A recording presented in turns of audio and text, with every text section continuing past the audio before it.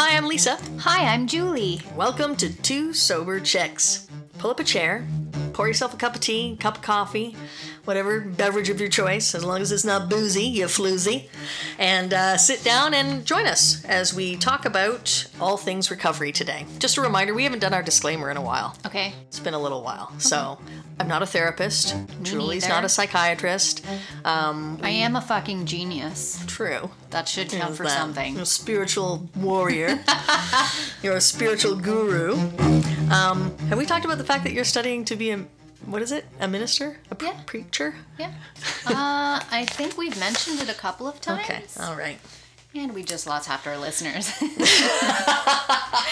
I don't know why religion, actually I do. Religion is such a dirty word in the rooms. And I feel like the second it comes up in a talk or something, half the room is gone, which I find really strange considering we're in an environment where everybody is supposed to be accepting of each other. And it's like, we accept spirituality, but don't you dare mention religion. So it's always like the intolerance of the tolerance almost. It's weird.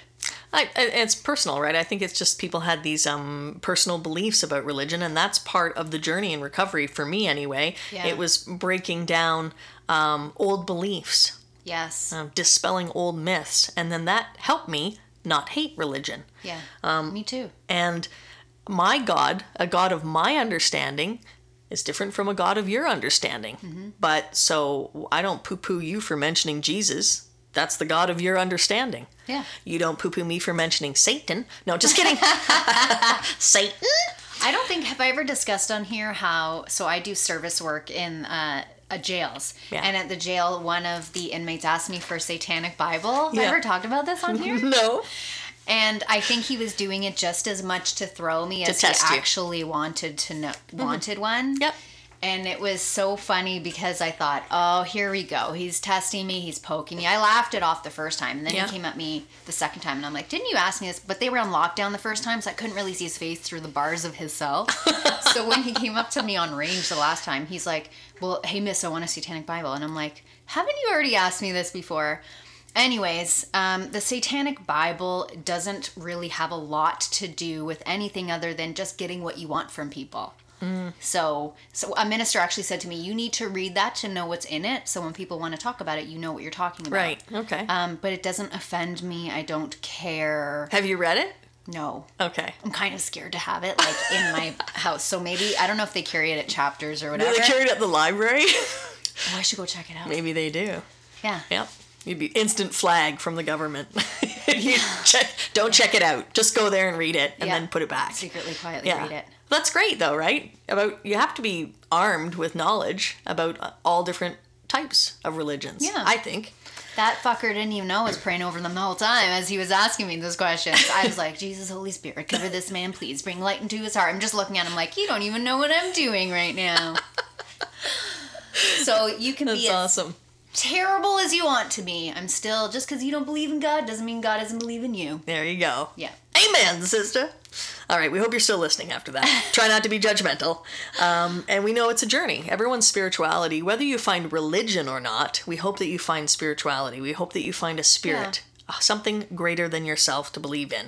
And I think that if Satanism is all about that, that's the opposite of what we are teaching. What AA is teaching is not about what's in it for you.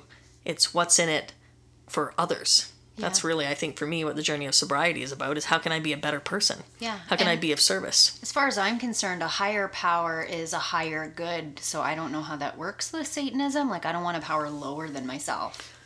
And the power greater than myself was always booze. It's not like I'm inventing a new concept. I'm simply taking it from booze and putting it in a different direction. When I'm getting a higher power, that's not my addiction. Yeah. That doesn't completely fuck up your life. Yeah. My higher power wants to kill me. How about yours? Leave a wake of wreckage and destruction. Okay, so we have a couple of things. We have another email to start off from. Our friend Angelica from sunny California. We haven't heard from her for a while, so it was really nice. A huge thank you for your service and the amazing podcast, she says. I've been listening to older podcasts, and I was so excited to hear all the new ones. Aww. I was happy to hear my beautiful new friend in recovery, Shauna, had written in. Oh, they know each other. Yes. So thank you, Angelica. She sent us Shauna. along with a little help. Wonderful. From above. So, yeah, she's an amazing lady. And this is Shauna. I hope you're listening. She's an amazing lady, and I am so grateful for her friendship. That's nice. As I am for the you two ladies and your friendship. So here was a person we talked about on a previous podcast, Shauna, who was asking, how do I reach out to women? How do I get numbers? And then how do I make that phone call? I feel crazy when I'm calling a practical stranger and reaching out. And then she did it, and she received warmth and love and kindness and great support. Good. And here's a person who is saying you are valued and you are loved as a friend as well. So it goes both ways. Mm-hmm. Angelica also says she's on round 2 of her steps with a new sponsor, and she's in the middle of step 4. She worked a lot from the AA material, but she also has an NA workbook, which is Narcotics excellent. Anonymous. And she's read it before, 10 years ago. And isn't it crazy how you get something different each time? Mm-hmm. Right. So she has a topic, and I'd love to do this on another day, maybe when we have a guest, because I have somebody, we were just talking about this the other day, about how our morals have changed. So that's a topic that we're going to save for another day, I think. Moral compass updating? Yes. Okay. Yeah. And how did recovery change that for us? 10.2.0. What does that update look like? For you. All right. And then we have another one from CJ.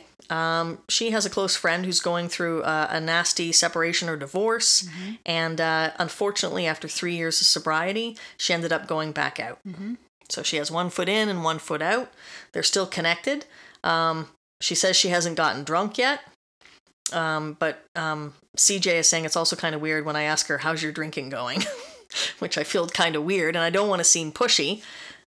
She's honest with me about it, how much she's drank, and she said, but I just worry, because of my own experience going back out after 3.5 years, that it's harder to get back in. So she hasn't gotten drunk, but she's drinking, this friend. Right. Okay. And then she also talked about how Julie once said on a podcast, and she nailed it, that the worst thing to happen to an alcoholic is to drink and nothing happens. Yeah. So anyhow, I'd like to hear what you guys think on how to support your friends during a relapse, or if you have any personal experience with that. Do you believe that someone can be in and out, or 1 foot on either side? Me personally? Yeah. Take my glasses off. No. Okay. I don't. Because for me, that's step 3. Step 1, identify the problem. Step 2, identify the solution. Step 3, here's the solution. Now, what are you going to do about it? Okay. Are you in or are you out? So that's my take on that. Yeah, I'm not sure how I feel about it. Because in the one sense, someone that's got 1 foot on each side of the fence isn't all in, but they're not all out either. True, and I hope they still, I'm not saying don't stick around. Please. Our slogan is keep coming back. So even if you're out there drinking and you come to a meeting, like this guy Josh I know says, even drunk me knew that I needed a meeting, because he'd wake up in blackouts in the rooms of Alcoholics Anonymous. Oh my God, that's amazing. Yeah, so even if you're doing that, obviously you're in the right place, and there is a part of you, I think, that is saying, I need this. You're just not there yet. I really believe if we're not moving forwards, we're moving backwards, but I just don't know how I view 1 foot in and 1 foot out. Is it like a purgatory? It must feel like a purgatory, because you're not really in one side or the other. I remember when the first time I relapsed, I didn't answer any phone calls from any people in AA. And then I would see them in my neighborhood, and I'd try to duck my head and go in the other direction. And this one couple in particular, they were my sponsor team, Catherine and Andy. They would always fucking see me. I'd be like, how did they do that? They had their backs turned to me, and they're like, Lisa! So good to see you. Oh, I wish the feeling was mutual. It's not. But they just kept showing up. It was amazing. For me, those were my higher power moments, where I did not want to see anybody and I didn't know that many people in Toronto. I was back relatively new to Toronto, and they were some of the few people that I knew, but we would always run into each other. I forget where I was going with that. We were talking about being in purgatory. Oh, and not all in and not all out. And I think that's kind of what it was like for me. Being in purgatory is a good way of describing it, because I was out there trying to prove to myself that I could control my drinking, but there was that other part of me that knew, no, you can't control your drinking. And can't you see this experiment is failing? And, how come those people keep showing up in your life over and over again when you don't want anyone to be, recognizing you? You don't want to be around anybody. And my drinking also escalated where I went from never drinking alone to drinking alone because it wasn't safe for me to go out and drink in public anymore. After a near-death experience, my solution was drink at home alone. Yeah, I was always more comfortable drinking alone. So I think the way to support a friend of yours that's going in and out, first of all, is to always be compassionate, but without being pulled in. Like, I'm really sorry. Do you want to go to a meeting tonight? But like literally stop it there. Yeah. Don't offer advice. Don't 12-step them. But also don't take drunk calls or texts. Don't respond when they're in that headspace. Being a strong pillar of support while protecting your own sobriety, because you're an example of a program to that person. And I don't believe you ever want someone not to reach out to you because they fear judgment or self-righteousness or any of those things. So it's like a fine line to walk. It's hard. To be able to support someone that's not getting it without getting drawn into their stuff at the same time. Actually, now that you mentioned that, I remember that's kind of what those two people did for me. They would ask me how things are, and I would start to tell them, and they never let me go on for very long. And then they would interrupt, usually with, "So how's that working for you?" That's a great question. Yeah. How's that working for you? Or tell me what that's like. Yeah. But without getting into like the whole... Yeah. So, and then they would remind me, well, we're still here and you're always welcome. That's nice. And that's boundary setting. Yeah. That's I'm here for you when you want this, and we love you and we'll never turn you away. But we don't want to be manipulated and hear all your bullshit either. Exactly. And another thing, I've had this happen with a couple of my sponsees who were trying to support other people who they knew in the program, but they're all little ducklings. They're all brand new and barely out of rehab, and some of them are dropping off like flies, and then you have that one person who's hanging onto their sobriety and they're trying to throw life preservers to their friends. And it's like, you don't have enough continuous sobriety to be able to rescue everybody else. And guess what? Somebody with 20 years sobriety can't rescue anybody either. Yeah. They can, show them how they did it, but it's up to that person to reach out and grab on to that life preserver. And when you're new, you need to focus on your own sobriety and take care of yourself. So one of the boundaries that I would suggest to a newcomer who had a friend that was struggling is, take that phone call. Say, I'd love to meet you. There's a cafe 10 minutes from our meeting. Do you want to meet there 30 minutes before the meeting? Yeah. We can have a cup of coffee together, and then I'm going to go to the meeting. Yeah. You can come if you want. And if you don't, that's okay too. So that keeps it kind of short, but you're showing support, you're there for them, and then maybe they end up coming to the meeting with you. Yeah. And as far as I'm concerned, there's never a good enough reason for someone to throw away their sobriety. You could, we've all had deaths and divorce and breakups and financial problems, and there's no good enough reason that you're going to throw away your life, because our sobriety is our life.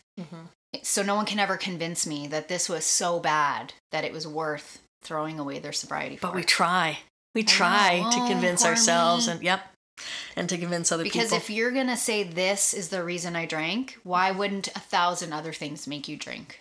But when I was first sober, I remember my sponsor asking me what would make you drink. And I remember saying if my brother died, it would be over for me. Now I know that not to be true. I hope that never has to be tested.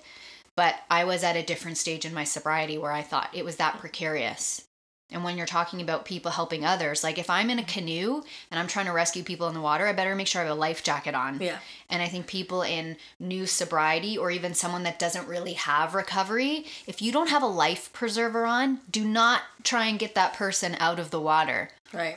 Then you're both going down.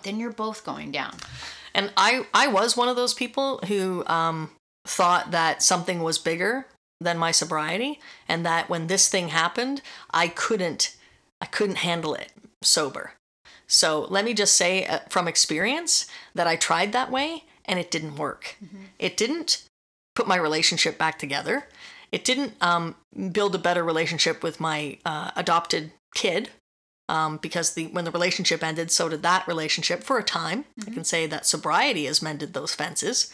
It didn't make it less painful. It just put the pain off for a little while until I got sober again. And then I had to learn how to deal with those feelings. Yeah. So we think that it's going to make it better and that it's going to help and that it's going to take away the pain of whatever it is you're going through. A divorce, a separation, a breakup, the loss of a child, the loss of a parent. And it's not. Well, because it's the lie of the addiction, saying this will make it better. And it doesn't. There's a woman that I know who suffers from chronic pain. She has fibromyalgia. And she told me in a meeting, I am going to use, because I can't take this pain anymore and I just want a break. And I said, yeah, but it's not going to be a break. You'll get a break from that. And then you'll have a mountain of other things on top of the pain that now you have to sort through even to get to it. And she ended up doing it. And I saw her months later and I said, what happened? And she goes, I used, and it was fucking awful. Because yes, my physical pain went away for the however long she was using. Yeah. She said, but the second that pain came back, not only did I have pain, but I had shame, regret, remorse, depression. I hated myself. And probably a whole other new pile of things that you had to start making amends for. Well, and now she had re-triggered the obsession. So she wanted to use to end the pain, but it wasn't an obsession at that point. And then she used and the obsession came back. And she's like, now I have to deal with all that shit on top of my pain. And this is what our friend has identified. You know, she knows too from personal experience that once you do go out, then it is harder to come back in. Totally is. Because of that, because the obsession has been re-triggered and because it usually is stronger. It gets stronger. Yep. Because it's a progressive disease. It gets worse. Well, think about like if a big scary monster breaks free of its chains. How much do you think that thing's gonna fight to go back into the chains? It's gonna be really fucking difficult. Yeah. So if your addiction is chained up right now by the chains of recovery, do not set that beast loose. Let it be over there. Don't feed it. Don't feed the beast. Don't feed the beast. So we hope that helped a little bit, and keep those topics and suggestions coming. The number 2, soberchicks@gmail.com. And you can also message us, leave us a comment on Facebook. And please, if you'd like, give us a review on iTunes. We'd love to know what you think. Thanks very much for listening. I'm Lisa. I'm Julie. Have a great 24.